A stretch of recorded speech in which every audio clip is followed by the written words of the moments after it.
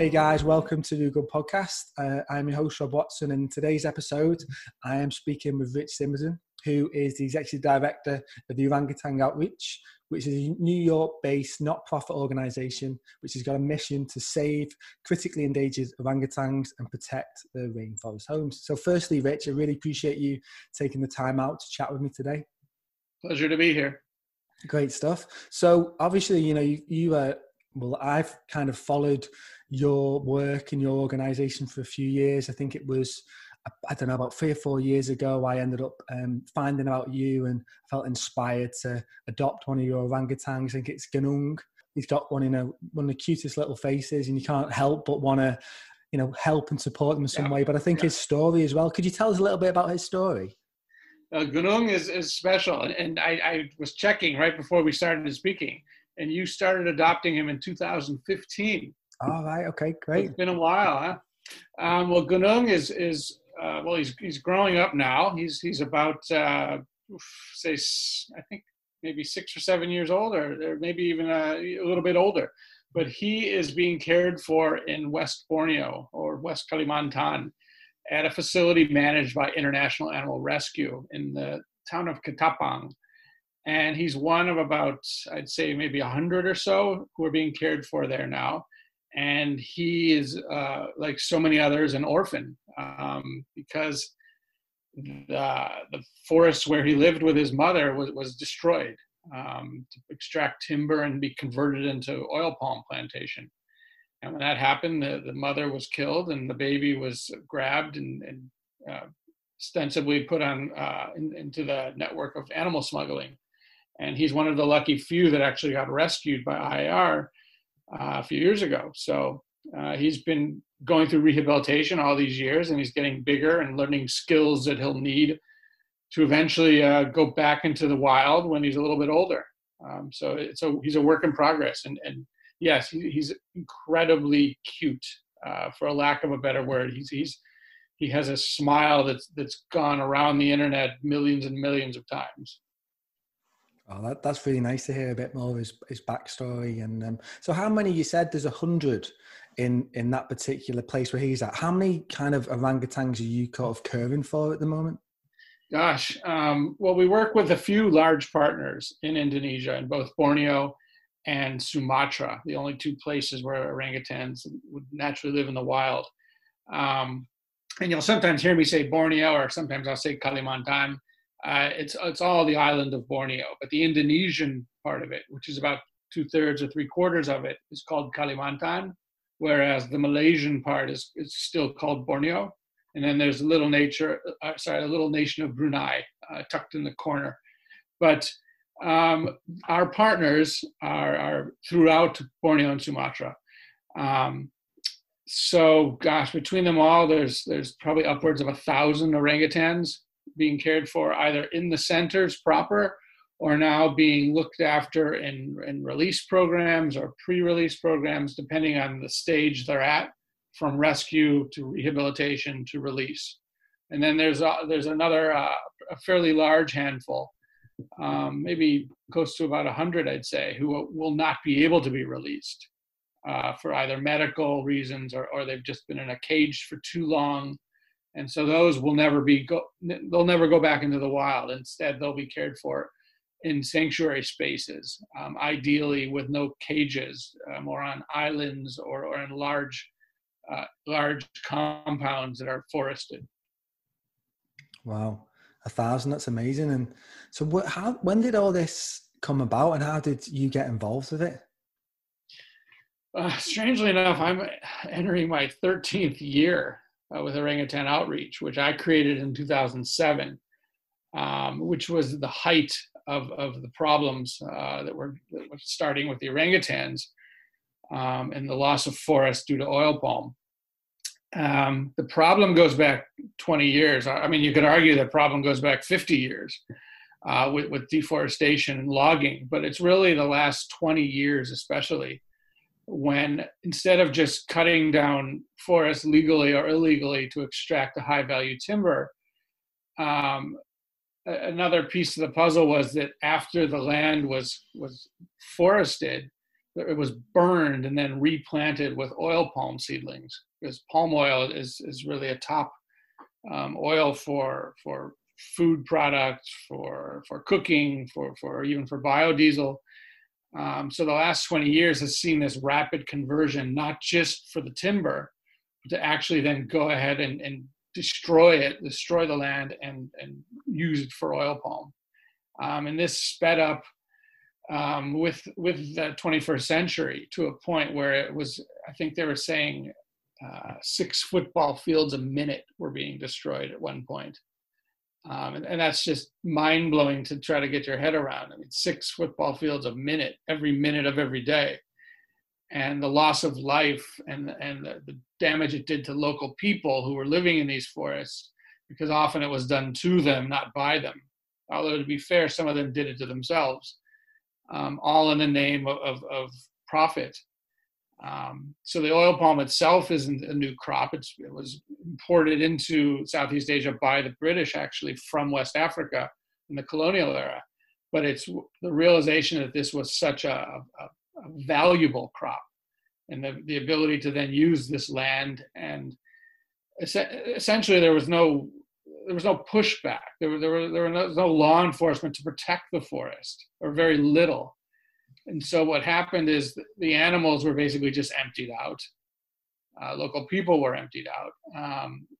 Animals that were edible, and again, it depends, how you define what you define as edible, were used as such, as meat and protein. And then the illegal smuggling trade of bringing animals out of the forests into the rest of Asia for consumption, or animal products, whether for, so-called ancient medicines, which really, for me, has no validity. But this is what was happening. People just realized you could commodify every single piece of the forest, and it accelerated.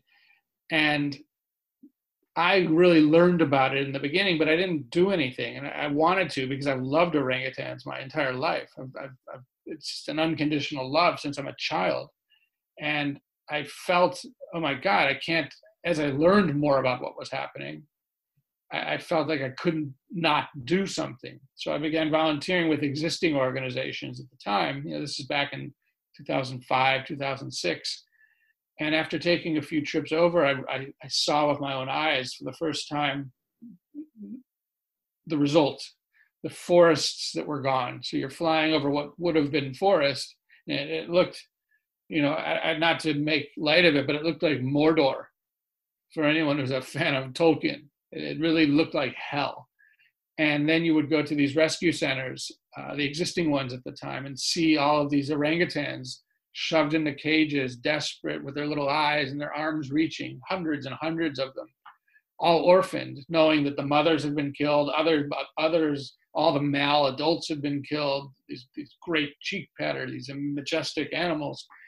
And so many had not survived. So we were looking at, probably, for every baby we saw, there were probably 9 others that were killed. And I took a few trips and realized I have to do more. And I spoke with more people. This was the beginning of social media and the era of really getting to be able to reach out and talk with people. And so I learned more about the situation and realized that the existing framework of organizations didn't fit my way of thinking.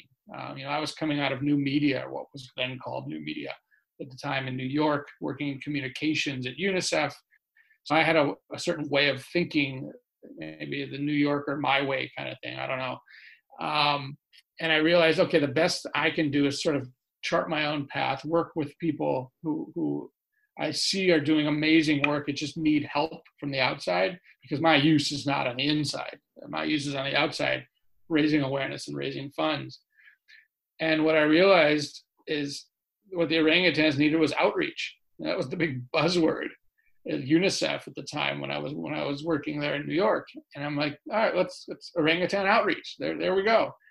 So I literally created the organization from the ground up, partnered with, at the time, the Borneo Orangutan Survival Foundation, or BOSS, who's still our oldest and strongest partner, and set it up in order to raise funds specifically for that project or their projects.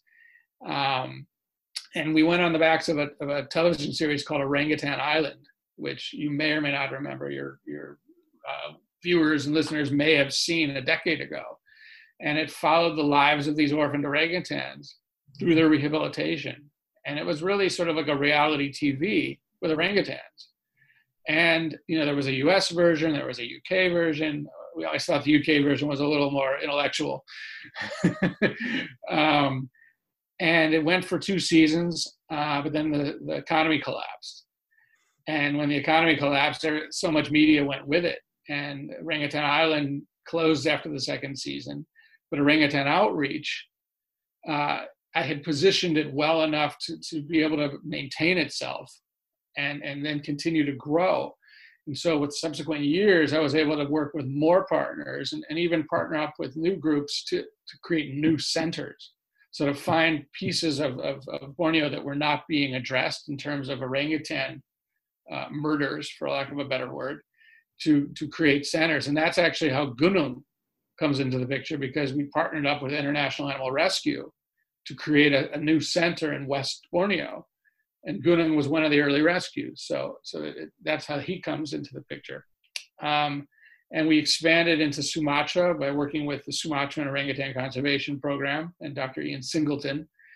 And those, so BOSS, IAR, and SOCP are really the big 3 that we've been working with for now almost 13 years. And there's many good things, many bad things over the years, but here we are, and the deforestation has slowed down a bit, although you might be able to argue because there's less to cut. Finally, the train of babies coming into the centers has lessened. But again, you could also argue that because there's fewer in the wild. But the one positive trope that I'll keep coming back to is that over the last 5 years or so, we've been able to really, and we meaning the partners, Orangutan Outreach is a big funder from the outside, but these teams on the ground of mainly local people working for these fabulous organizations have been able to get a release program going that's gotten hundreds of orangutans who were rescued as infants and rehabilitated, or rescued wild and just sort of kept until they could go back into the wild. So hundreds of them have now gone back into the wild, and they're reproducing. So there is some light in this otherwise tale of darkness, I like to say. So there's the long answer. What was the question again? Yeah, it was about, what it's all about. So you've given us a really good snapshot there of, telling us about, and it is amazing really to think that, you've felt like you've had a connection with them all your life, and yeah. And you're working at UNICEF and in New York, and you've obviously just felt like the need to go out there. So you went out there a few times, and then you're like, okay, I'm going to do something about it, which is amazing. I think maybe a lot of people might have these dreams and these desires that I want to help, but how can I help? But you've obviously, maybe with your experience being at UNICEF, you were able to use that experience. But it's really amazing to think that you've followed up on it, and 13 years later, helped thousands of orangutans. It's crazy. I mean, there isn't a day that goes by where I don't think, oh my God, this is still happening. This is still, because it's a love and it's obsession. And yeah, I mean, if I look back at the trajectory to right now, it is, I'm always self-effacing, and I always keep myself in the background. I never really, we don't need this old bearded dude as the face of the organization when you have these beautiful orangutans. But yeah, every once in a while, I probably should stop and smell the roses, I guess, and just acknowledge the fact that, yeah, it's 13 years, and we've seen the life cycle now. We've seen births, and we've seen them raised from infancy. And one of the best stories right now, that really, because again, on March 18th in 2020, the world's kind of a mess, and seeking some piece of light in all of it is key, I think, to our own sanity. And we happen to have a story coming out of, again, West Borneo in the IAR Center. One of Gunung's older cousins, a female named Monty, who was one of the first rescues back in 2009. Right when we'd all shook hands and said, okay, we're going to make this center work. And I'm so proud that Orangutan Outreach has been able to help IAR see this through. But Monty, who was, this big when she was rescued, she was tiny, in this dilapidated, abandoned transit center that IAR took over and with Dr. Carmela Llanos Sanchez, and expanded and moved it onto a new site and acquired land and built it out and turned it into this magnificent operation that, with a conservation center educating local children, phenomenal. And little Monty, over the years, over the 10-year period, grew up and went through the rehabilitation from literally day one. And of all the starts and stops and positive and negative of what's happening with an uncertain future. And by the end of her rehabilitation, she'd grown into a big orangutan, a nice, healthy female. And she had a mothering instinct. And the staff at IAR, they paired her up with a new infant who'd been brought in, and another orphaned infant. And that baby, Anggun, connected with Monty and vice versa. And as soon as they were together, Monty just took Anggun and put her on, and it was as if, it's miraculous. Maybe we're easily amused, but it is an amusement. This is an orangutan who'd been raised in captivity, rehabilitated by humans, was able to take a baby orangutan who was the same size as she had been when we found her, and be her surrogate mother. And they spent a year or so, a year and a half together at the rehabilitation center on an island, living semi-free, monitored, but essentially in a forest situation. And then just last month, Carmela's team took Monty with baby Anggun to be released into the real forest, where they're now, they're being followed by staff to make sure they're doing all right. But so far, so good. So this is like this full circle of life that we've been able to see. And I think that's what really, with time, you start to see these things happening. 5 years ago, my conversation with you would be very different. It would be much more bleak. There wasn't an exit strategy. Numbers were still going up at the centers, and we weren't sure what's going to happen to all these brave souls that managed to survive this long. Like, where are they going to go? But now at least we have this output going. And those sorts of things make me think, wow, I've been doing this a long time. And thank God there's good people in the field doing good work and making this so, because for people who love orangutans, this is the only hope for the future. Wow, that's amazing. Absolutely amazing to hear about Monty and the way that she's taken on, a surrogate baby and stuff. And that's the thing, like you say, that's them success stories give you that extra boost, that injection of energy to go, you know what, I'm keeping going. Of course you keep going, but absolutely, is that positive energy behind something? Yeah, incredible, absolutely incredible. And so what else in terms of, so when you take in, say you found like Gunung or something, you bring them in, what's the rehabilitation like? I bet some of them are in a pretty bad way. Most of them are actually pretty bad. And like so bad that it's some of them are almost dead. Carmela at IAR once brought one in who was almost mummified. Oh, no. And it's not necessarily because people were doing it on purpose. They just didn't know. It's just more ignorance.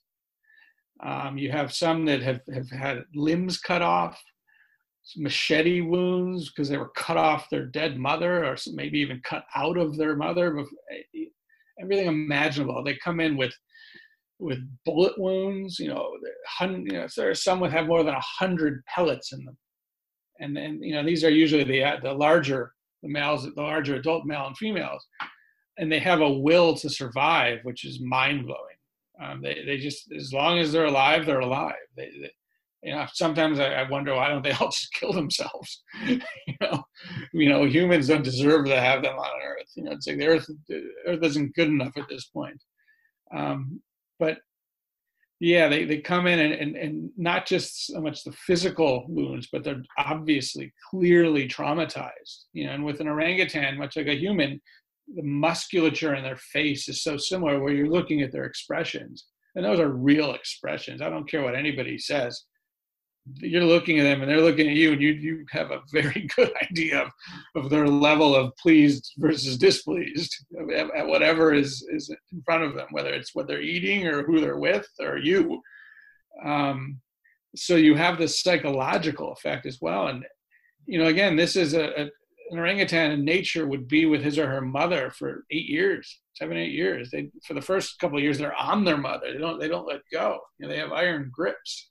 And they're also, 80 feet up in the trees. It's like a whole world that we can hardly comprehend. And they've been torn out of that, and often trafficked in very unpleasant circumstances. Sometimes they end up as pets in local villages until they die, or someone has mercy and makes a phone call to a center. Often they end up trafficked out into the smuggling networks that are controlled by billion-dollar mafias with no law enforcement, essentially. And they end up trafficked to the Middle East or into China or into Russia, where they're or even within Indonesia as prestigious pets, because it's absolutely illegal to possess one in Indonesia according to statute. You cannot touch one, harm one, it's illegal. But those who consider themselves above the law have them as pets. And this is often the governors, the bupatis, the leaders of the villages, the military commanders, the chiefs of police. This is too often the case. So this is the places they end up. But when they happen to be rescued and they bring in, first they go through a quarantine to make sure, they get health checks to make sure they didn't catch anything from the humans, because if they were in villages where there's dire poverty, chances are they came into contact with hepatitis or tuberculosis or God knows what, maybe a coronavirus. We don't know. That's a whole other conversation. So they're checked for their health. So they're kept by themselves in quarantine. And then once they pass all the tests, some don't pass the tests and they go in a different direction, But again, there's no euthanasia, so they're always cared for. Some don't make it. Some just come in so ill, and so they've been fed a diet of Coke and rice for a year, and they don't have hair and everything imaginable. Again, sometimes you get angry, sometimes you pity. Because of these situations where they're found in. I usually get angry, but over time you have to just have mercy and pity and feel bad for the people that are in these circumstances to even begin with. Again, another conversation. But the babies will come in, and let's say, like Gunung, for instance, he was pretty healthy. So he went through his quarantine, and then once they get the green light from all the vets with the same protocols, basically you would give a human, which we're learning all about now. And then they're, depending on their age or size, because some are teeny tiny. Some just need to sit on a pillow or sit on a human babysitter all day because, they're months old. If they're a little older and a little more aware and looking around and curious, they'll be put into a nursery school or baby school, because chances are there's other orangutans similar in age or size.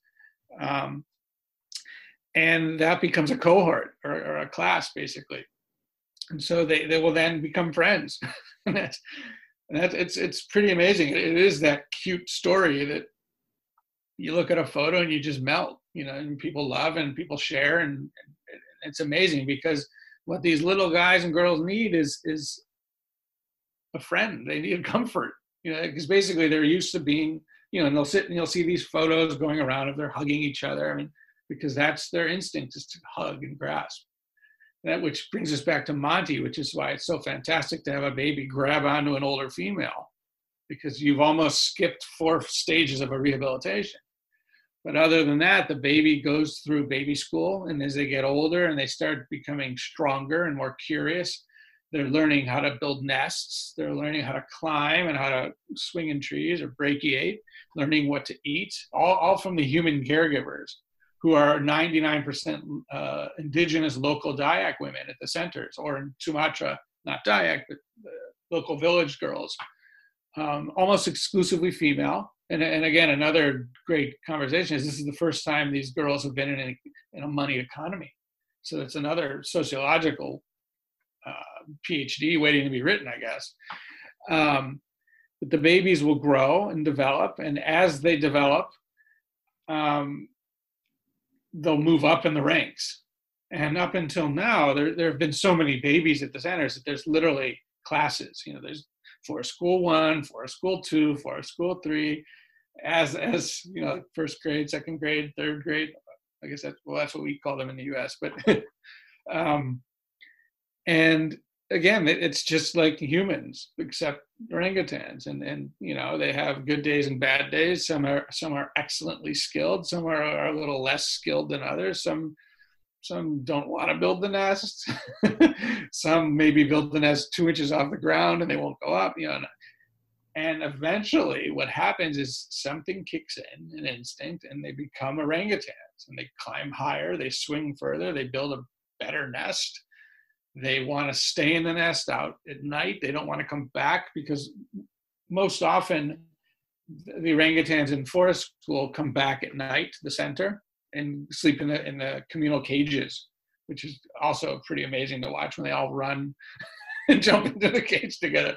It's like, and then when they come out, it's like a clown car, because it's a cage this big and there's like 10 of them in there. And again, that's not their permanent housing, but it's for sleeping purposes, because they cuddle.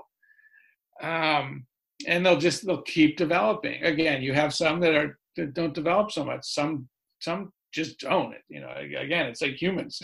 Some of us were a little slower in some subjects, but in the perfect world, they just keep developing. And depending on the exact center, because they're all designed a little different, because some are older and have different land use issues with islands, and some have vertical space, some don't. But what happens is once they get stronger, really, once they're too big to be handled by the humans, and they bite and they grab and they don't let go, they graduate into sort of a pre-university, and they'll shift from a little forest school, which is local, if possible, onto an island. And the shows Orangutan Diary, Orangutan Island, and now Orangutan Jungle School all feature these aspects. This aspect of rehabilitation. And basically they'll go live on islands. Sometimes they're man-made islands within a facility ground. Sometimes they're actual river islands that are protected and patrolled. Or sometimes they're whole areas of forest that have been basically acquired by these organizations, our partners on the ground, for use. And then the orangutans, as they grow more comfortable in this wider space, they get wilder and wilder, and they want to stay there. They don't want to come back. They prefer to forage for their own food instead of being just given, again, the orangutans, they're not going to say no if you hand them a piece of fruit. They're not dumb. They're going to take it. But they realize that there's more exciting fruits up in the trees, and there's more good stuff out there. And they show each other, so they're socially learning. And once one learns or what it is, and if you can eat it, they all learn and they all do it. And what we've seen over the years is, as these cohorts develop, they're a group. And this is another interesting thing that's now being studied, is in the wild, orangutans would be separated. There's mothers and young, and then the males sort of roam around, but they don't live in social groups the way chimpanzees do, or gorillas. They're isolated. They're not solitary to the extreme, although they tend to be loners. But some now coming out of these rehab programs, they're socialized in groups. And that's, we don't know how, are they going to stay together in the wild? Some do, some don't. Or do the instincts kick in, and the females claim their territory, and then the males roam around, which is how it is in nature. The females dominate the territory.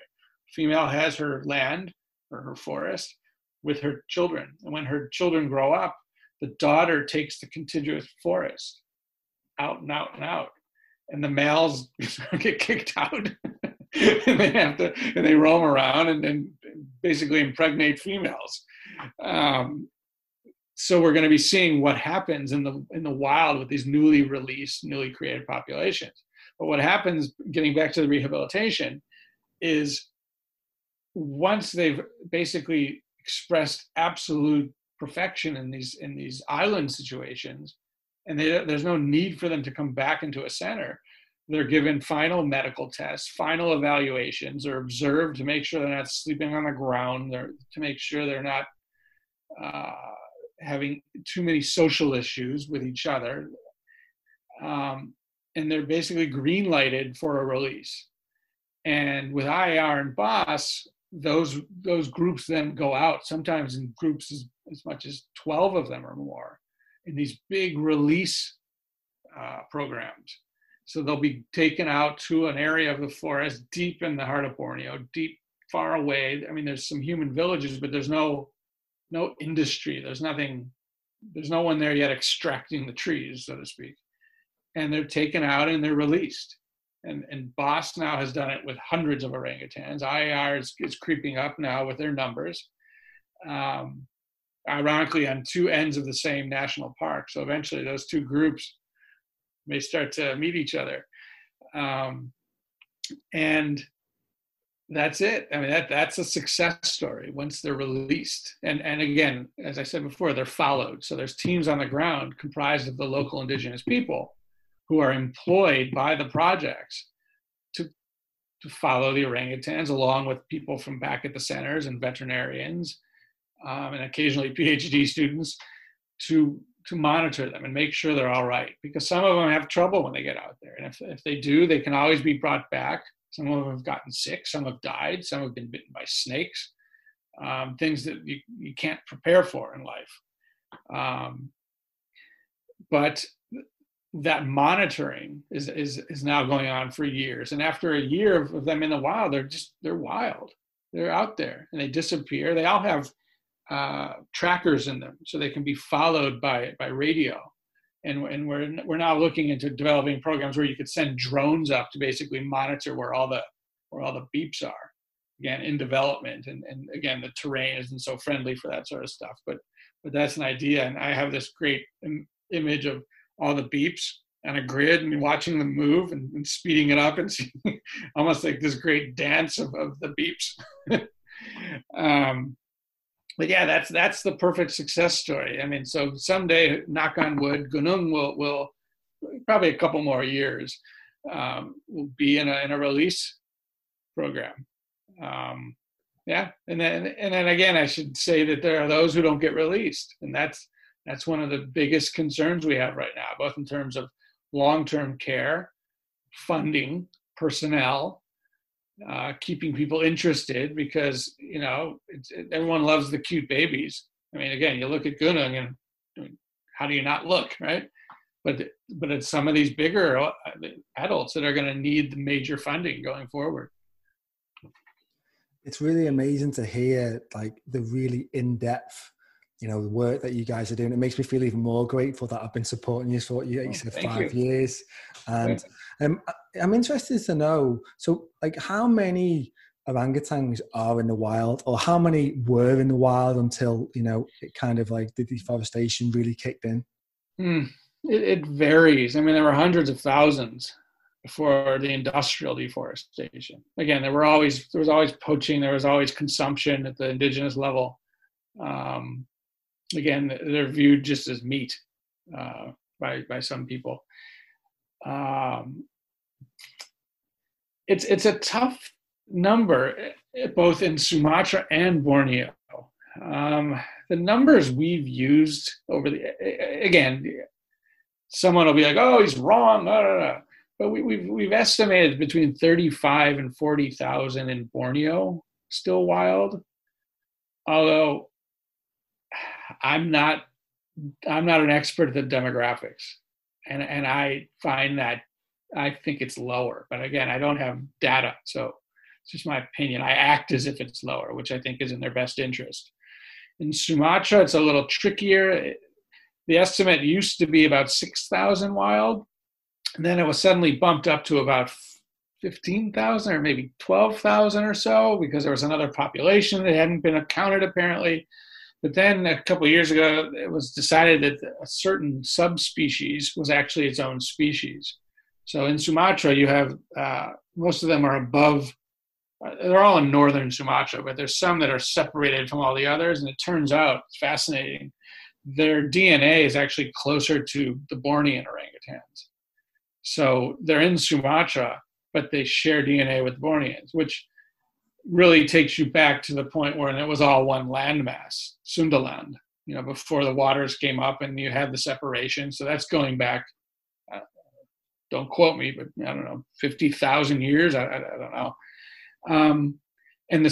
These are called Tapanuli orangutans because that's the area of Sumatra they're in. And the scary part is that there's barely enough of them. There's only, I think, maybe 800 or so, probably even lower. And they're in 3 little populations, and the authorities with their Chinese billionaires investing in it, and the oligarchs, are building a dam, a hydro dam, right there in the middle of their forest. And it's absolutely unnecessary. We all fought it, but the powers that be are building the dam. And it's sort of not stoppable at this point. Although with coronavirus and this shakedown of the economy, maybe it is stoppable. Maybe a silver lining of sorts. But these Tapanuli orangutans, if these 3 populations of them are cut off, they'll eventually implode. It's just a matter of mathematics of DNA collapse. So we're hoping beyond hope that we can keep them going. But it's hard. We're not pessimistic, but we're not really optimistic either. We're just there are people playing at this that have a lot of money at stake, and little conservationists. We're the mosquitoes as far as the economy. The economy is considered is looking at this. But within Sumatra itself, you have all of the Sumatran orangutans up north, not the Tapanulis, and SOCP is really the go-to organization caring for them.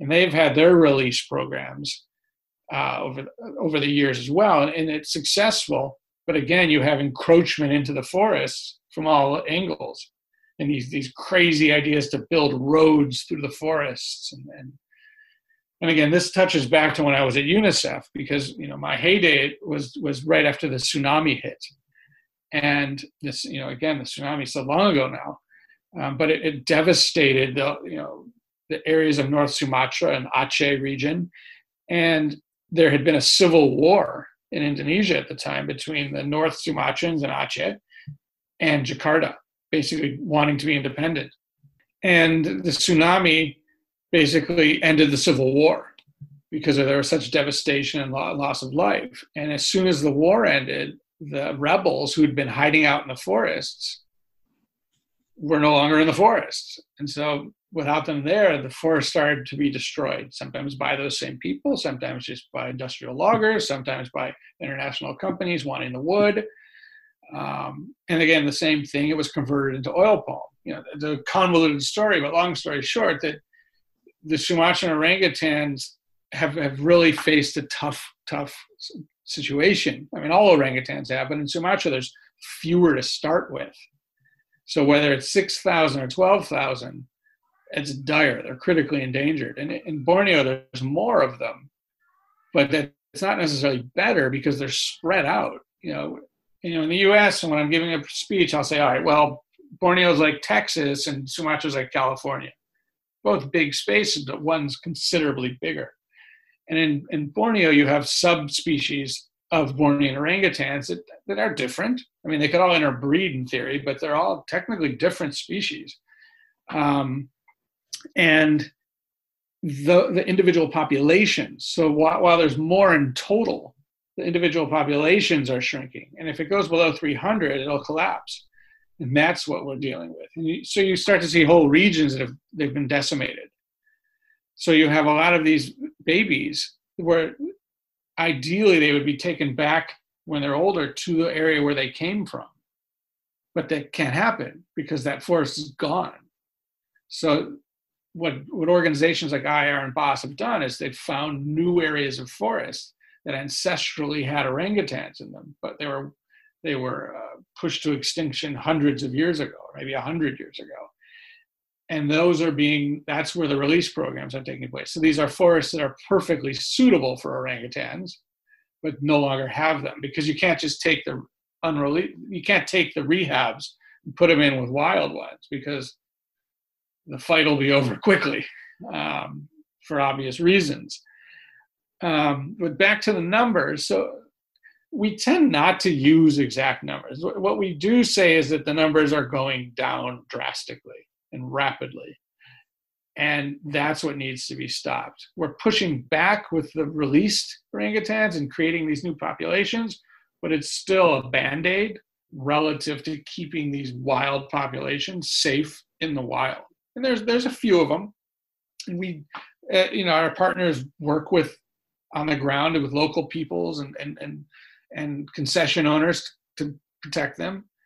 But again, orangutans wander off their area, and if they come into conflict with a human, the winner is always the human. The orangutan never wins. And maybe they get a bite in, but they lose. And that human orangutan conflict is always an issue on the peripheries. And that's a tough one. You mitigate it by sending out teams to raise awareness and educate the local people. But at the end of the day, if a farmer has his little piece of land and an orangutan comes and eats some of the fruit, and they need that fruit to feed themselves and make some money, it's not going to end well. Maybe you get a phone call and then you go pick up a body. It's not pleasant. It's usually not positive, but occasionally it is positive. And it's those rare occasions that we focus on now, with the IAR rescue team, with the BOSS rescue team, going out and at least trying to save a mother with the baby. Because a mother and a baby saved together is a whole different ballgame, because then they don't have to go through rehabilitation. They're brought to the center, they're tested, they're maybe cared for by the veterinarians, and their nutrition is brought back up. And then they can be what we call translocated, which is to say taken to a safer area of forest further from people. Again, not perfect. It's like you coming here and taking me out of New York and putting me in Chicago. I'll figure my way around, but someone in Chicago may have their way with me. It's sort of the parallel is there. So long story short, we want to protect the wild orangutans in the wild while creating these new populations and caring for those who can't be released to the best of our ability. So that's sort of like the three-pronged approach.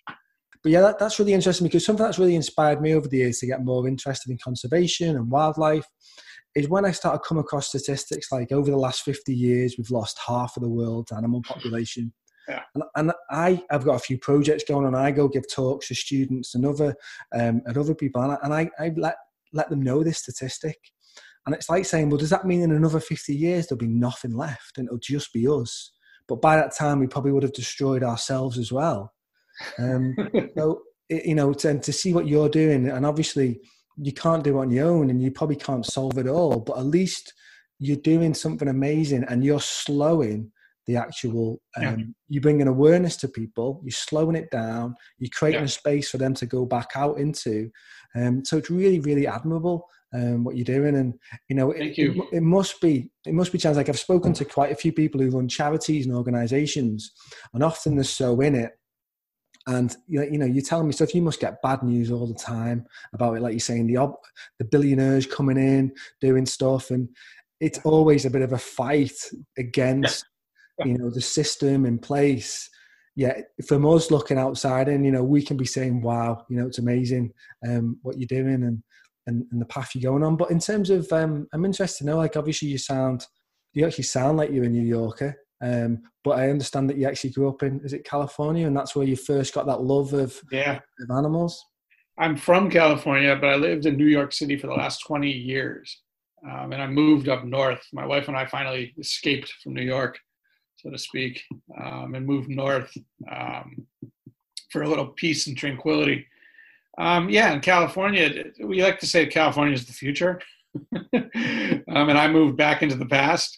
But yeah, there's just a more awareness of the outdoor existence of nature on the West Coast.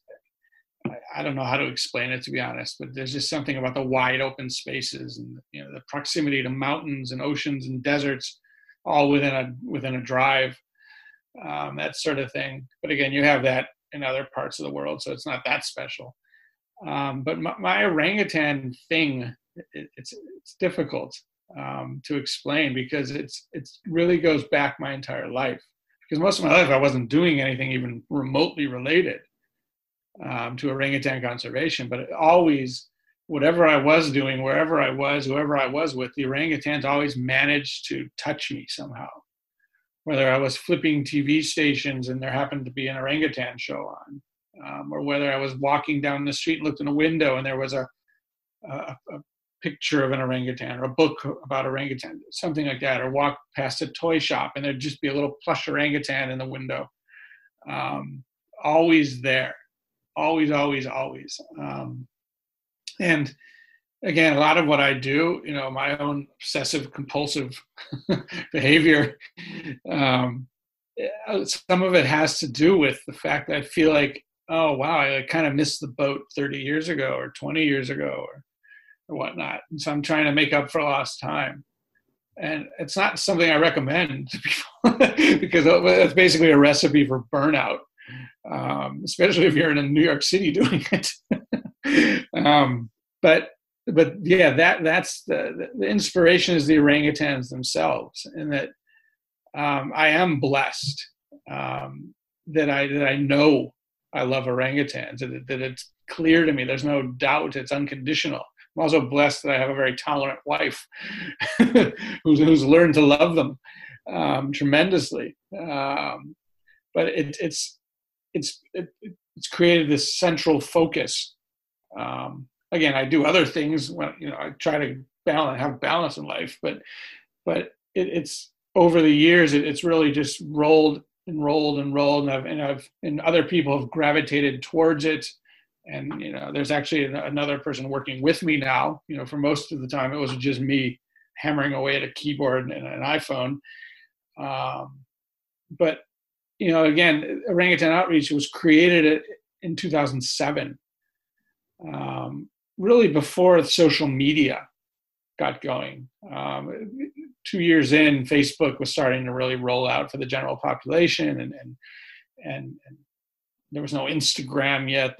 Twitter, I think, came around 2009 or so, 2008 maybe.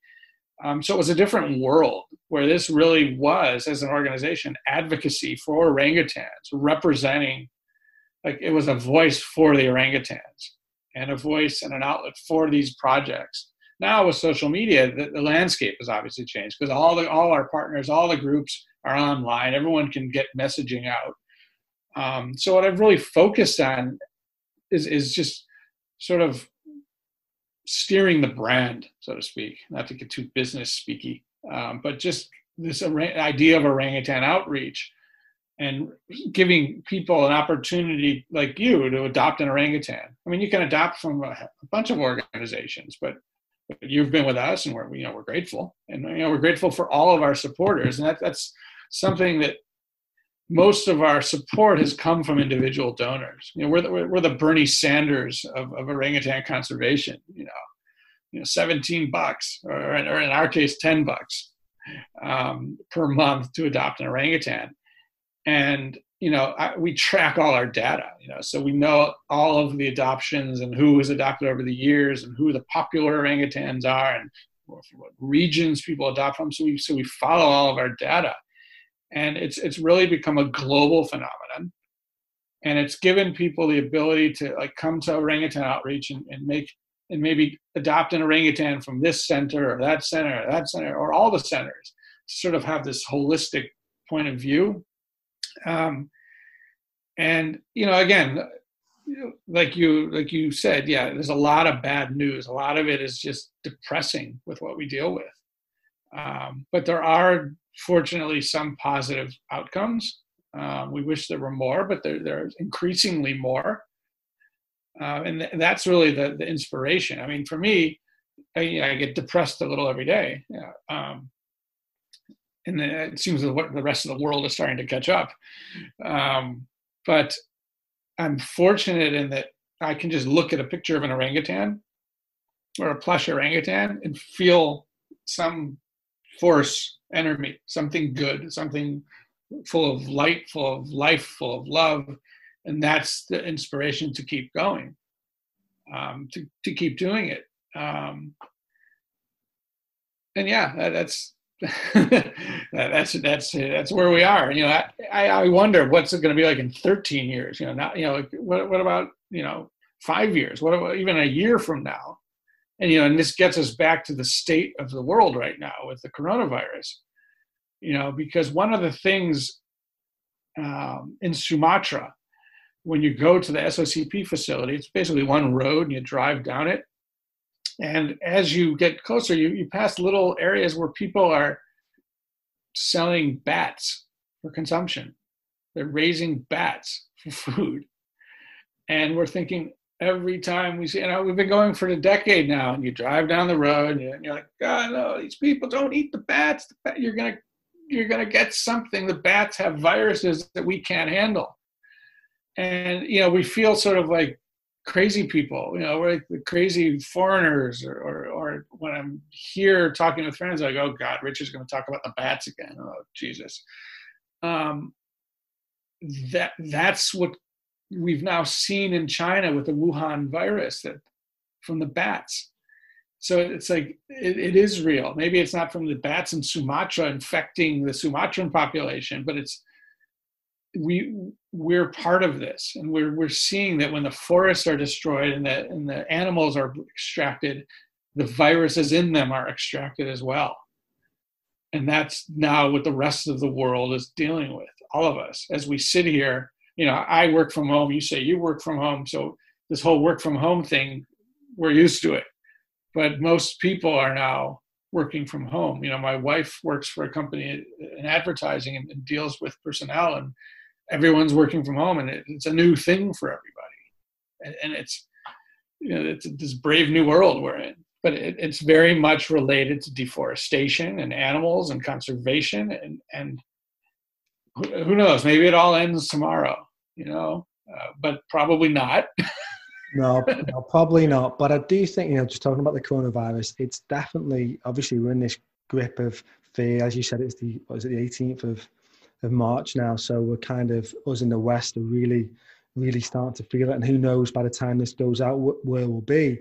Yeah. But there's generally, you know, I believe that things happen for a reason. A bit like when you were talking before, saying all your life you just keep on seeing pictures of orangutans. You know, they'd be everywhere. You turn the TV channel on, you'd walk past something in the shop.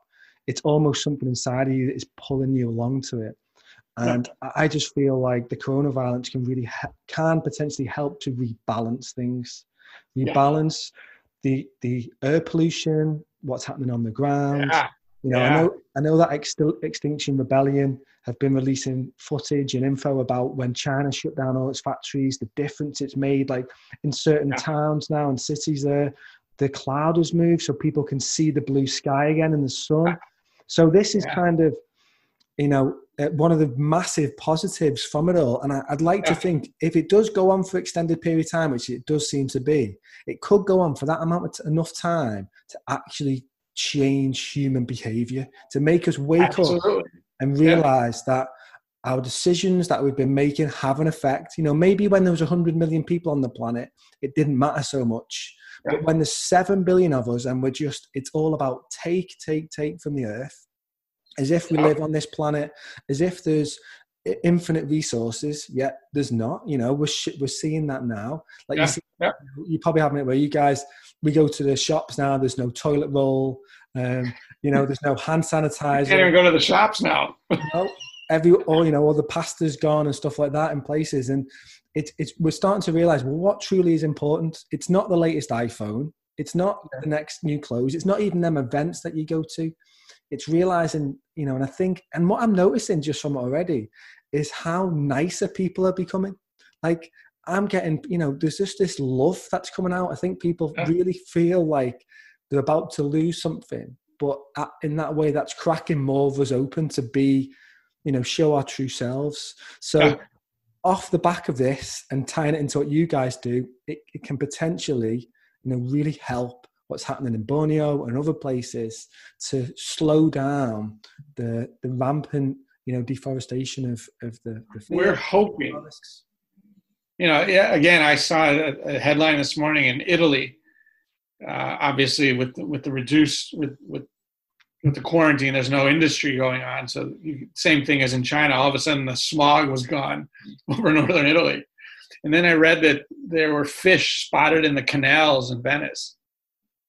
I'm like, oh my God, never even occurred to me that there could be fish in those canals. It's like, oh. And it's like where nature can, nature will. And yeah, this is, we're watching how things roll out in Indonesia, because the pandemic will get bad in Indonesia, just because you have a situation where you have so many people claustrophobically living, especially on the island of Java. I mean, there's millions and millions of people. I mean, Jakarta's just normal times is chaos. They're even trying to move their capital into Borneo. Just another disaster in the making. But we'll see what happens as this unrolls there. I mean, it can't not. I mean, I'd love to be proven wrong, but it can't not have a massive effect on an aging population with little or no health care. I mean, kind of like the U.S. Bad joke. But it's probably going to get very bad in Indonesia, and how it will affect the oligarchy there, because Indonesia really is controlled by a handful of wealthy families. We'll see how things go in terms of the continued depletion of resources and what they do in terms of deforestation and mining and God knows everything else they're doing to destroy their forests. But hopefully it will have an effect to slow it down, or maybe even turn it around. It's hard to be that optimistic, because it's almost like everyone's just kind of hunkered down, and then once they get the whistle, they're going to just spring out there with the bulldozers and make up for lost time. Again, I'm like you. I'm trying to be optimistic about it and see that there is a silver lining. I mean, I love orangutans. I prefer orangutans. They're my favorite, primate, including humans. So we'll see what happens. We don't know. I mean, we're, on a more dire note, we're hoping and praying it doesn't affect, the COVID virus doesn't affect the orangutan population specifically, because there's a damn good chance it might, or would, or could, or will. We don't know. The partner organizations are now rolling out protocols, basically shutting down the centers and keeping everybody out. And we're worried about the staff at some of the centers, especially in Borneo, because last fall and then a few years ago, there have been catastrophic fires, which just polluted the air and left hundreds of thousands of people with respiratory illnesses and brain damage. I mean, it's everything imaginable from smoke inhalation. And these people are all highly susceptible, obviously, to a coronavirus, because just by nature of it being a respiratory situation. And if it starts affecting the local populations, it almost by definition will penetrate into the rescue centers themselves and could affect the orangutan. So we literally, we don't know. And we're on a day-to-day information sharing about what's happening. But we don't, again, since we don't know, who knows? Maybe all the humans die and the orangutans take over. Maybe that should be a movie. Oh, yeah. Well, I pray to God that they're okay, and I'm also, pray to God that it doesn't affect too many humans. But I think along the way, if it can wake us up, because also I think about this as well, is that often we humans get distracted by a lot of stuff. It could be sports, it could be many, many things. But now we're not going to have all them things to distract ourselves. So the focus is going to be a bit more on us going inward to realize, do more self-reflection, but also we're going to have much more focus on our governments and how they are. And we'll realize, probably for the most purpose, that they're not fit for purpose. Yeah. And maybe, Yeah. and they haven't got a clue in some instances, and also realizing who are they actually serving? Are they serving the people and the planet and the animals, or are they serving industry and the companies? So that's going to be, Spencer, your light's going to be spot on that, because there's not going to be distractions of going out to restaurants, to catching up with friends, to going to watch sports, so it's definitely, it's an interesting time. And who knows when actually this does go out, what the world's going to look like. But I am an eternal optimist, even though I am also doing my best to, I'm thinking like, I've got older relatives and families, and I do not want to, even though I know I'll be okay, I'm being conscious. I don't want to harm anyone else either in the process. So I do. I pray that your orangutans are going to be safe throughout this process, and also people that are looking after them out there.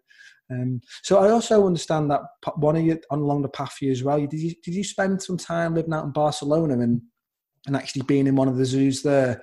You brought up a bit of a connection with one of the orangutans there. Many, many, many, many years ago, after college, I went to Barcelona. So this, just to put it into 1993. So a long time ago. And I just went there to live, teach a bit of English. And, they used to have this very famous gorilla named Copito de Nieve, or Snowflake, who was the only albino gorilla in the world. And so he was famous, gorgeous, gorgeous gorilla. And I would go to see Copito. I had an apartment near the zoo, and so I would spend my days wandering over there, just watching. But on the way to see Snowflake, you'd walk down the path, and there was this shitty, awful, horrible stone enclosure with a big orangutan sitting in it, with the most disgruntled, sad, and angry face. And I basically just bonded with him. And I'm like, Copito gets all the attention, whatever. Copito gets plenty of attention. Everyone's going to see Copito, Copito, Copito. And this was Mo, this great cheek batter, sitting there in the most horrific cell block. I mean, basically he was sitting on a piece of concrete with two metal things, and in one of them it was like a wheel, and he rotated, and it would just create this amazing, horrid sound of metal grinding on metal. And he would do it every night, like late afternoon before it was time to go in, and it was just his scream to the world. In the wild, he would have been letting out a long call to let all the other orangutans know he was there and where the females are. But in this situation, he's just stuck there, like imprisoned by humans. And I would go see him often. And he was my Ishmael. There's a book called Ishmael that you may or may not have heard of, it, about a gorilla who basically teaches a man how about the world. And Mo was sort of my Ishmael in a way. And I'll never forget him. I spent hours just staring and watching him, and sort of eye to eye. And once you've looked a non-human primate in the, you could maybe argue once you've looked an animal in the eyes, things change. But once you've looked, in my case, an orangutan, or I suppose for some a chimpanzee would do the trick. Once you really look in their eyes and they look back, and you communicate. Because without words, maybe we're talking, but they're not talking. But they're saying so much. It's almost just like like they're downloading information into you, and it's phenomenal. You just you feel them. Yeah, and I don't want to get too kooky about it, but you just all of a sudden you comprehend their sense of being, or their being. Again, Sanskrit probably has great terminology for this. and that was many, many years ago. And I mean, he's on my wall. Where is he? Well, I have orangutans everywhere, but he's on the wall. And I think about him often, pretty much every day at some point. And, you know, he was one of many along this path who spoke to me, you know, not with words, obviously, but spoke to me. And he stuck with me. And everything I do is connected to somehow alleviating the situation for, I mean, obviously I can't help Mo now, but for Mo's cousins, so to speak, and all of these great cheek padders sitting in the cages in Indonesia, waiting to be let out, either to go free or to be on an island or just in anything better than where they are now. And again, it's no fault of our partners. You do the best you can with a 300-pound male orangutan that wants to have sex with every female inside. You know. Again, at the end of the day, as my friends at International Animal Rescue remind me, they are animals. You know, it's I call them gods, but that's my own religion. But so everything is connected back to Mo. I mean, in my own narrative, and every time I see a cheek patter, I see Mo. You know, and there's others along the way that, you know, didn't make it out of their horrible enclosures, and you know, it's bittersweet. I'm honored and blessed to have had the experience, but I wish to God it hadn't been like that. In the same way, I wish to God we didn't have to do this. You know, I wish the orangutans were just all safe in the forest, and you know, we can fly there, pay a ticket to admission, and you know, not go too close and just see them in the wild where they belong. Because an orangutan in a cage is the most depressing thing ever. You know, many of the zoos do the best they can, but many are just strapped for cash, and the enclosures aren't good. But an orangutan in a cage is I mean, it's like a human in a cage. You know, something's not right about it. You know, I guess, you know, unless maybe you did something and you deserve it, I guess. Those are other issues. Yeah, I think there's something about when we see animals, you know, they feel so helpless, and it's certainly not their choice. They haven't done anything wrong. And when you talk about that, it reminds me of the documentary Blackfish about Tilikum.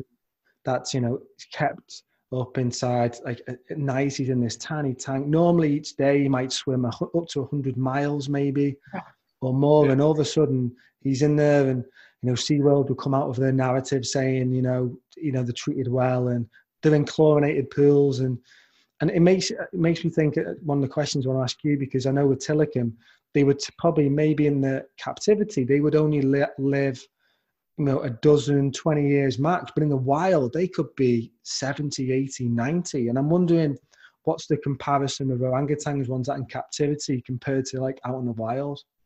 That's a damn good question. I don't have exact data, but what I can say is one of the researchers in Sumatra who was there for enough decades saw a female live into her 60s.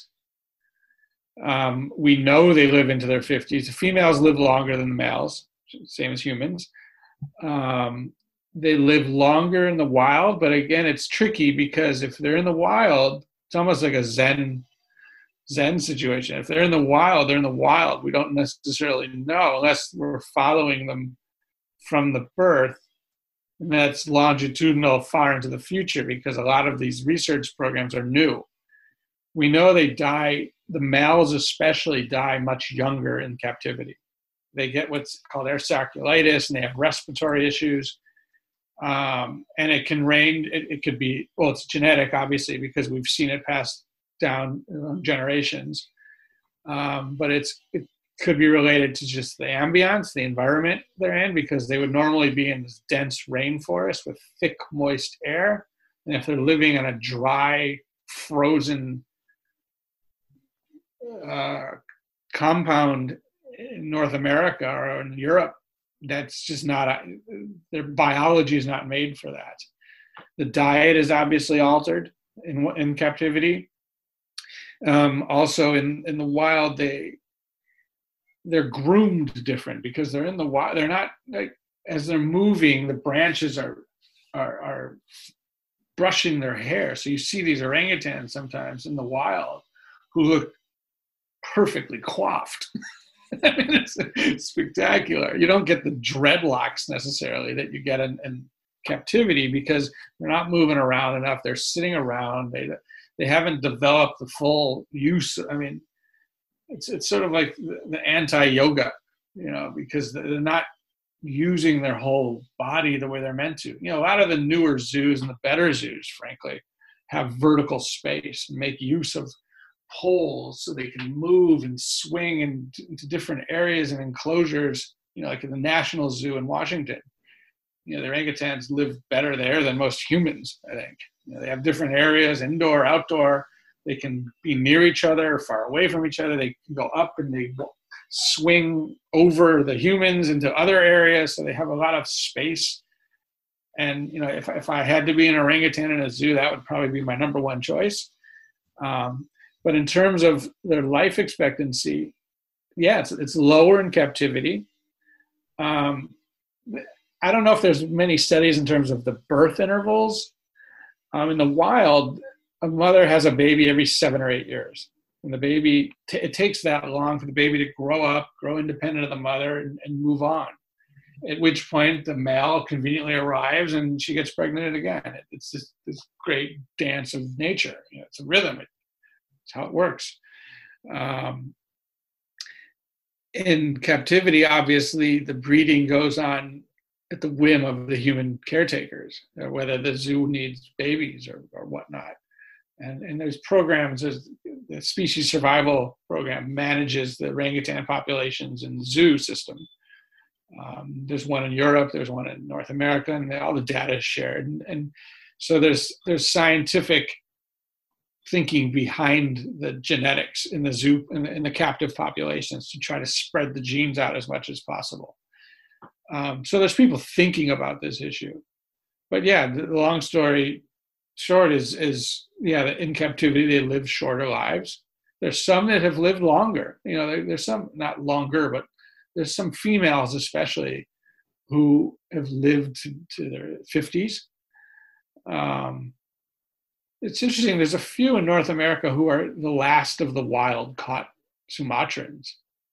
Again, zoos haven't had imported orangutans in decades now, but you have that last generation who are still alive and they're long lived. So that's saying something. I don't know what. There's some scientists. Dr. Graham Baines is an expert who deal with these issues. But yeah, they belong in the wild. And also, and obviously the life is going to be reduced, but also it's just the quality of life. Like you said, when you're in Barcelona and you're connecting with that guy and you're just seeing how unhappy he is. Yeah. Oh yeah, absolutely. And enrichment is so, what we call enrichment, which is the providing of something to entertain their minds and keep their minds active and give them diversity and variety in their otherwise mundane life. Nature would take care of that just by existence, their lives in the wild. Again, the orangutans aren't the most active creatures. they're pretty mellow. They can sit still for long periods of time. We like to call them Buddhas or yogis. They're up there because it's so freaking hot. There's an economy of energy going on. So they move when necessary, because any extra wasting of calories could be critically, could be problematic. So they know where the fruit patterns are, which trees to go towards, and they'll get there in the most, expeditious way. And they'll sit and clear the tree and sleep a lot and repeat. So in captivity, there is this need for constant enrichment, and it's in the zoos, or at least the good zoos, the accredited zoos. That's part. They're aware of this, and there are lots of attempts made to entertain them, so to speak, to make them, to challenge them for their food. They always win the challenge, but just anything to keep them a little, shake things up a little. With the pairings, where they can go. So there's attempts, valid, effective attempts made to mitigate the otherwise boredom of existence in captivity. It's the kind of thing like all these parents now whose kids are home from school for the next 3 months. What are they going to do to entertain these little wild humans? Yeah. It's going to be creative. Some will be entertained well. Some will just jack into a Netflix and that's it, and stop to eat and pee. With the orangutans, we had an iPad program for a while where we would distribute iPads, and the keepers would let the orangutans play with the touchscreens because they like it. There's a tactile, it fit, except the thumbs. Their nails were a little too big to fit on the. Same thing with us. If you don't cut your nails, you can't use your phone. You're like, damn. And we had it in quite a few zoos and sanctuaries. The iPads are still out there, and we got a lot of promotion about it. It was really meant to raise awareness and funding for the wild populations, ultimately, and provide a little enrichment locally, and especially in the winters when the orangutans don't go out, because a lot of the zoos, they have good outdoor spaces, but during the cold months they don't go out, so they're sitting basically. It's like you sitting in your room all winter. You better be well entertained. So that was part of our reasoning behind the iPad project, and it was successful. It just sort of didn't gain enough steam, and there were always problems with the technology and the lack of Wi-Fi, and same issues as schools have, I guess. But that's something we always think about, and me especially, since Mo. Again, every time I see concrete, I think of Mo, and like sitting there. It's like a little prison yard. Goes out to walk in a circle and have a cigarette for an hour, and then goes back into solitary, I guess. Yeah. It's it's fascinating, isn't it? And when you're talking about kids now who are going to be off for a few months, it's almost we're moving into a social experiment there as well, with how that's all going to unfold. But then of course there's parallels to what you're talking about. So if someone is listening to this and going, well, you know what, I want to join and sponsor someone like Gunung, someone how as well as how they can do it, I'm interested to know how many other people is there like me who are giving this $10 a month to support you guys. Numbers wise, we have about 900 adoptive parents, I'd say, right now. It fluctuates around between 900 and 1,000, depending on marketing and promotions going on at the time. And it's $10 a month, although I can announce it here, we're about to raise it to $15 a month. Not for new adopters. Inflation. We're first time in 13 years we're raising the price, or $150 a year.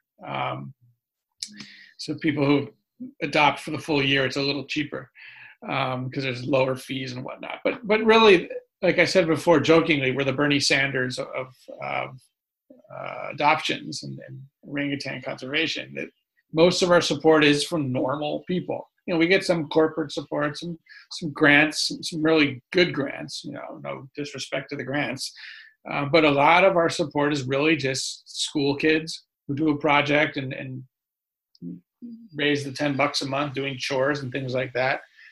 And people like you're a perfect example. You love your orangutan and Gunung. You part of your life. And people can really just do it by just going to our website, redapes.org, and adopting an orangutan. If you go to the website, you go to the adoption page, and you'll see we have quite a few on there now. We're actually, some are going to be graduating, like Monty, now that she's been released. She's no longer adoptable. We have a few more that are going to be graduating and being released, and we'll be adding a few more just to keep it fresh. And looking ahead, we're going to be adding more adults who are going to be cared for in these sanctuary spaces, because they're the ones, as all the babies graduate and move out and go to college, get jobs, we're going to be left with mainly adults. And that's really going to be a change in focus, because people don't fall in love with the adults as much as they do with the babies. People don't share the photo of the big adult male 10,000 times on Facebook.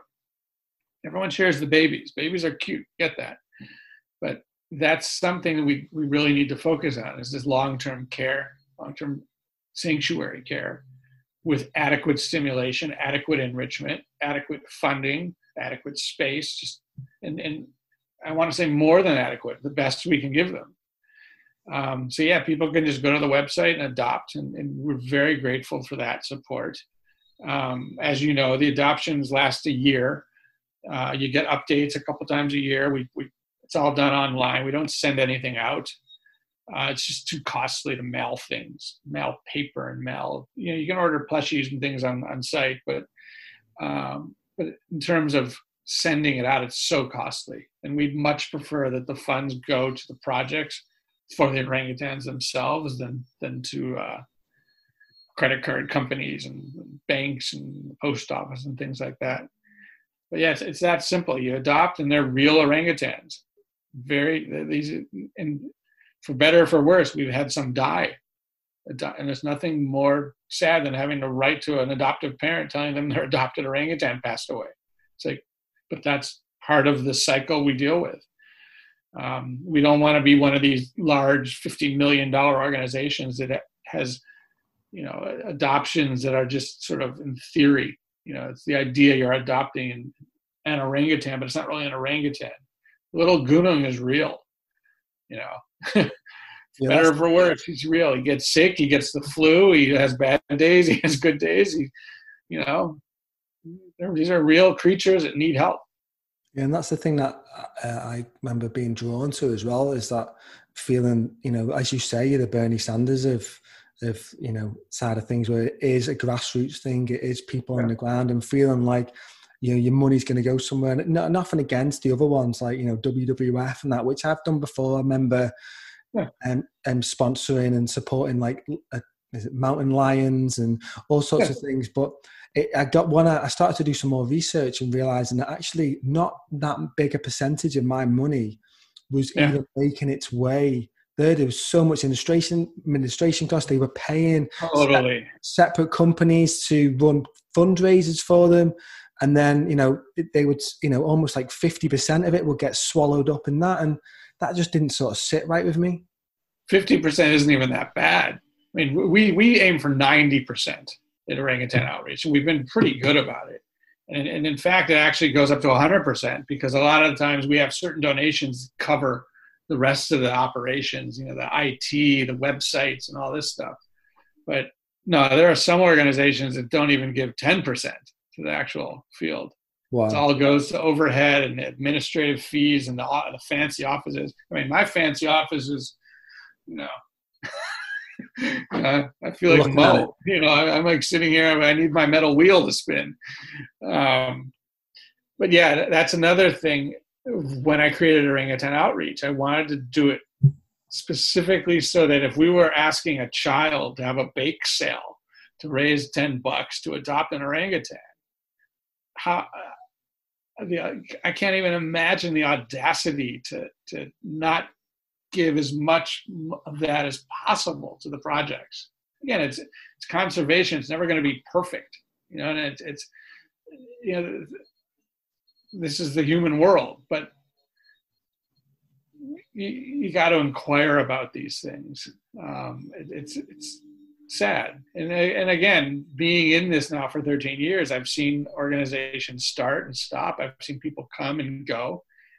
And yeah, some people are in it for the right reasons. Most are, I think. Some aren't.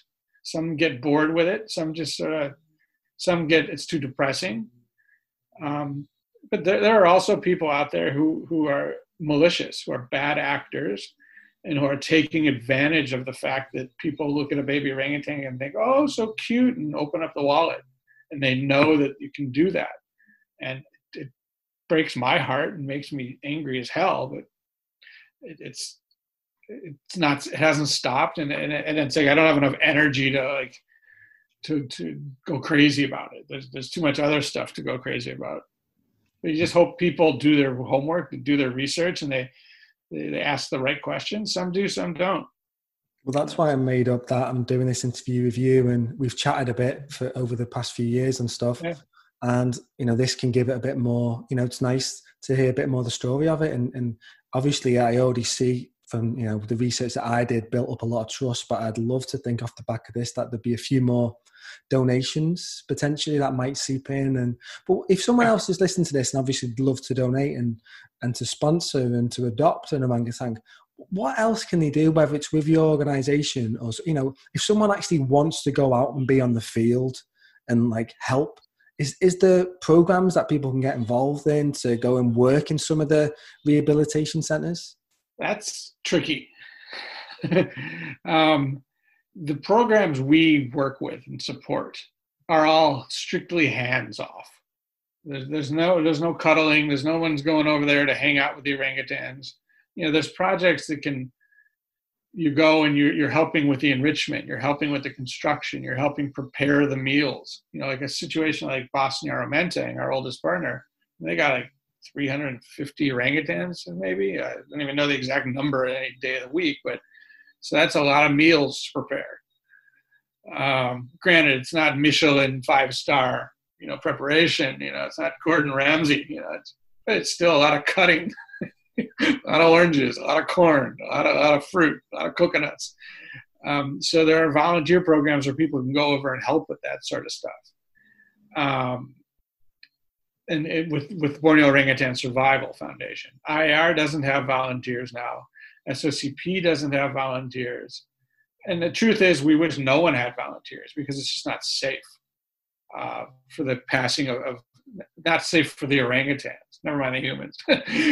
And especially now with the coronavirus, there's no volunteering. Everything's basically on lockdown. God forbid one human cough could kill off every orangutan in a center. So that's being extra careful now. But in normal times, assuming we go back to normal times, which is an assumption, I guess, yes, there are volunteer opportunities. And we usually on our website, redapes.org/volunteer, we list the ones that we're supporting or promoting. And they're usually handled by third parties who basically do it professionally, which is a good and bad because there's a fee involved, so someone's making a profit, and all the money isn't going to the orangutans. But at the same time, it's at least handled professionally and handled correctly, because there are other things out there that I won't even mention, but where they don't have protocols, they don't have rules. And we know that humans are cuddling with the babies, and we know they're going to cough, and we know they're going to die. We know this. It's like in Sumatra, we know there's places where humans go as tourists, and the infant mortality is basically they all die. That's every 2 years there's a new baby because the babies die. That we know this, and it doesn't stop. It won't stop because of the poverty. And money talks, and you have or not even rich white. You just have Westerners who go over there with a wad of cash so they can get their freaking selfie, and they cough. So these are major problems. Or even in Borneo, there's situations where there's masses of tourists who go to witness the feeding. And so you have 50 people sitting around a platform, and the orangutans come and they get their bananas and they have the babies, and you have humans screaming and coughing. And again, it's slow motion train wreck. But to do it right, you go with some of the proper outlets. There's Borneo Nature Foundation is another group we support, and they actually run a research station in Sabangao Forest, which is one of the last remaining forests of central Kalimantan that has a huge population of orangutans. And they take volunteers for scientific type things. So basically, biology undergraduate students can go over there for a period of time and help collect data. Which is the coolest thing in the world. And had I had my brain out where it should have been instead of in another place, maybe I would have done that, when I was 17, 18 years old. But there are these opportunities to go out there and witness it, because I can say that having not gone into the field until my mid-30s, wow. I mean, it's when you're standing there in a forest, it's life-changing. you are just a changed person. I mean, it's not heaven. I'm not going to pretend it's perfect. There's bugs and snakes and things of that sort. But just the fact that you're in this ecosystem that we've all read about and watched David Attenborough for years and years and years and fallen in love with and said, wow, cool, amazing, every emotion imaginable. When you're standing there in it, even if for a day or an hour, you feel it. And for a young person to have that opportunity, wow. Again, people who live in it are laughing right now, but coming from a perspective of Britain or the US or Canada, it's special. It's something we don't have. I mean, in the US, we can go down to our swamp areas, but it's just not the same. It's not going into Borneo. I mean, it's like another planet. It's brilliant. I mean, it's mind-blowing. Afterwards, you're like, holy shit. You're like, oh my, wow.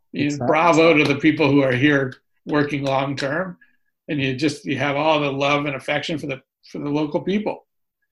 Unless they're doing bad stuff, then I have less love and affection. But just, again, this is someone's world, and we'd like to preserve it for the orangutans and for the people. Yeah. Yeah, it sounds incredible, and I can imagine that, we can watch so much stuff on TV, or we can see the heartfelt pictures on Instagram and stuff like that. But you're saying to be out there and to experience it, that almost really, particularly for you, would have especially really embedded it within you. You having that mission, basically it's become a mission for you, hasn't it? A lifelong mission. Oh yeah, absolutely. And it seems that you will continue for, as long as you can. As long as I have to. Yeah, true. So it's been amazing talking to you. I think I could talk to you all day, but I like to ask all my guests, because, this podcast is all about sharing what good people are doing. And there's absolutely no doubt what you've been doing for the past 13 years or more, but not just that, going back at your other work that you would have done at UNICEF, a lot of good work. But what advice would you give to someone who's looking to go out there and to do their own bit of good in the world? Depends. Educate yourself, learn what it is you're interested in, study it, amass as much information as you can. And again, it depends on what it is. In my case, I learned about orangutans. I learned about the politics of Indonesia, the history of Indonesia, the situation with the natural resources. And then I reached out to organizations and asked questions, lots of questions. And you try to connect with someone who's willing to be connected to. And again, that's kind of an easy one, I think, in this world because of social media. I mean, you can literally just find them on Facebook and pester them. I don't want people to pester me, but really just you have to inform yourself, become informed, and come from a place of education. So you've learned what there is to learn, and now you want to figure out how you can make a difference, and that's possibly volunteering with someone or an organization already doing what it is you think you might want to do. To see, maybe you'll hate it. Make sure you're actually into it. Again, as much as I can love the experience of being in a rainforest, I couldn't live in it. I've spent far too much of my life in the northern hemisphere and in the U.S. to be able to live in the rainforest. It's kind of funny, in fact. It's like it's amazing, but at the same time, the mosquitoes and there are illnesses. There's malaria, there's dengue, there's all sorts of fun illnesses pre-coronavirus that are part of it. And so you have to be comprehensive of it. You have to understand that what comes with it, beyond the romance, or maybe part of the romance is getting malaria. It shouldn't be, but I know plenty of people that have had malaria. I haven't, thank God. But really just becoming aware, reaching out, getting to know the situation, because thinking of it almost intellectually as a problem, not as necessarily a bad thing, but just something that you want to help sort of not fix, because fix is putting a value on it. In the case of orangutans, what can I do to help them survive? that was basically a kind of an easy one. And then write things down, like come up with ideas of how you can make a difference. For most people, in the case of conservation of what I'm doing, the answer is donate, to be honest, because we as Westerners are only so useful unless we're veterinary specialists or ophthalmologists who can fly over and do emergency surgery on an orangutan who had her eye shot out. Unless you're that level of expertise, most of us we're cheerleaders. I mean, I'm in a way a glorified cheerleader. I'm raising funds for these projects, but I'm also sitting here in the comfort of my quarantined, sequestered existence in New York, raising funds, but cheering on the teams in the field. And again, I take as little credit as I must. Because it's the people in the field. And part of this questioning when you want to pursue a goal is how can you help the people who are on the front line? It's like right now what we're dealing with in a coronavirus. What can we do to help the nurses and physicians in the hospitals dealing with people who are ill? You can help by not buying all the masks. That's a good thing. And you just apply that logic and reasoning to whatever situation is. And again, if you want to do something to help, I think there will be a way to help. I think the universe operates like that. If you're coming at it with the right intention, and you're not there to self-aggrandize, or you're not there to make $1 million. Although there are some people who make a lot of money doing this, and they shouldn't, but it's just my own value judgment. If you have this desire and will, I think the universe will present an opportunity without sounding too kooky. No, it's not too kooky. No, that sounds incredible. And yeah, it's absolutely, pleasure to sit down and to talk with you and to find out about the journey, to get much more insight into the actual organization and the incredible work you're doing. I am in awe, really, and people like you and other people that I've interviewed who have really got that, are being driven by something deep inside of them. It's bigger than them. And yeah. I think that's the thing, is saying to people who are listening to this, it's finding that deeper meaning, that deeper reason for doing something. So, and it's great for me to be able to sit down and to sit with someone. I appreciate that. Yeah, you can listen to me blab and blab and blab. No, it's very good. No, it's been a pleasure. And what I'll do is I'll be sure to, I think you mentioned the web address. Is it redapes.org here? I'll be sure as well to include all the links and stuff, the stuff that we share. Perfect. People can not only, get involved in terms of, supporting the charity, but, stuff you talked about, the volunteer links and stuff like that, but I'll include all that in it. But yeah, Rich, it's been an absolute pleasure talking to you today. Thanks for your time. And you, Rob, much, much appreciated. And thanks for your support for the last, 5 years. So thank you from Gunung. So there we have it, guys. There's my interview wrapped up with Rich from Orangutan Outreach. I hope you guys enjoyed it as much as I do. If you feel inspired to get involved with the organisation, please do. There'll be links in the show notes. And also, if you enjoy this, please share it with a friend. It helps get the message out of what Rich is doing and how we can potentially help more of these orangutans and just have more of an awareness of what some of our actions are doing. Like, for instance, when you go and buy something in the supermarket and it's got palm oil in, maybe we'll have a bit more of a connection with what our actions are doing. So yeah, all good, guys. So anyway, until next time, have a good one.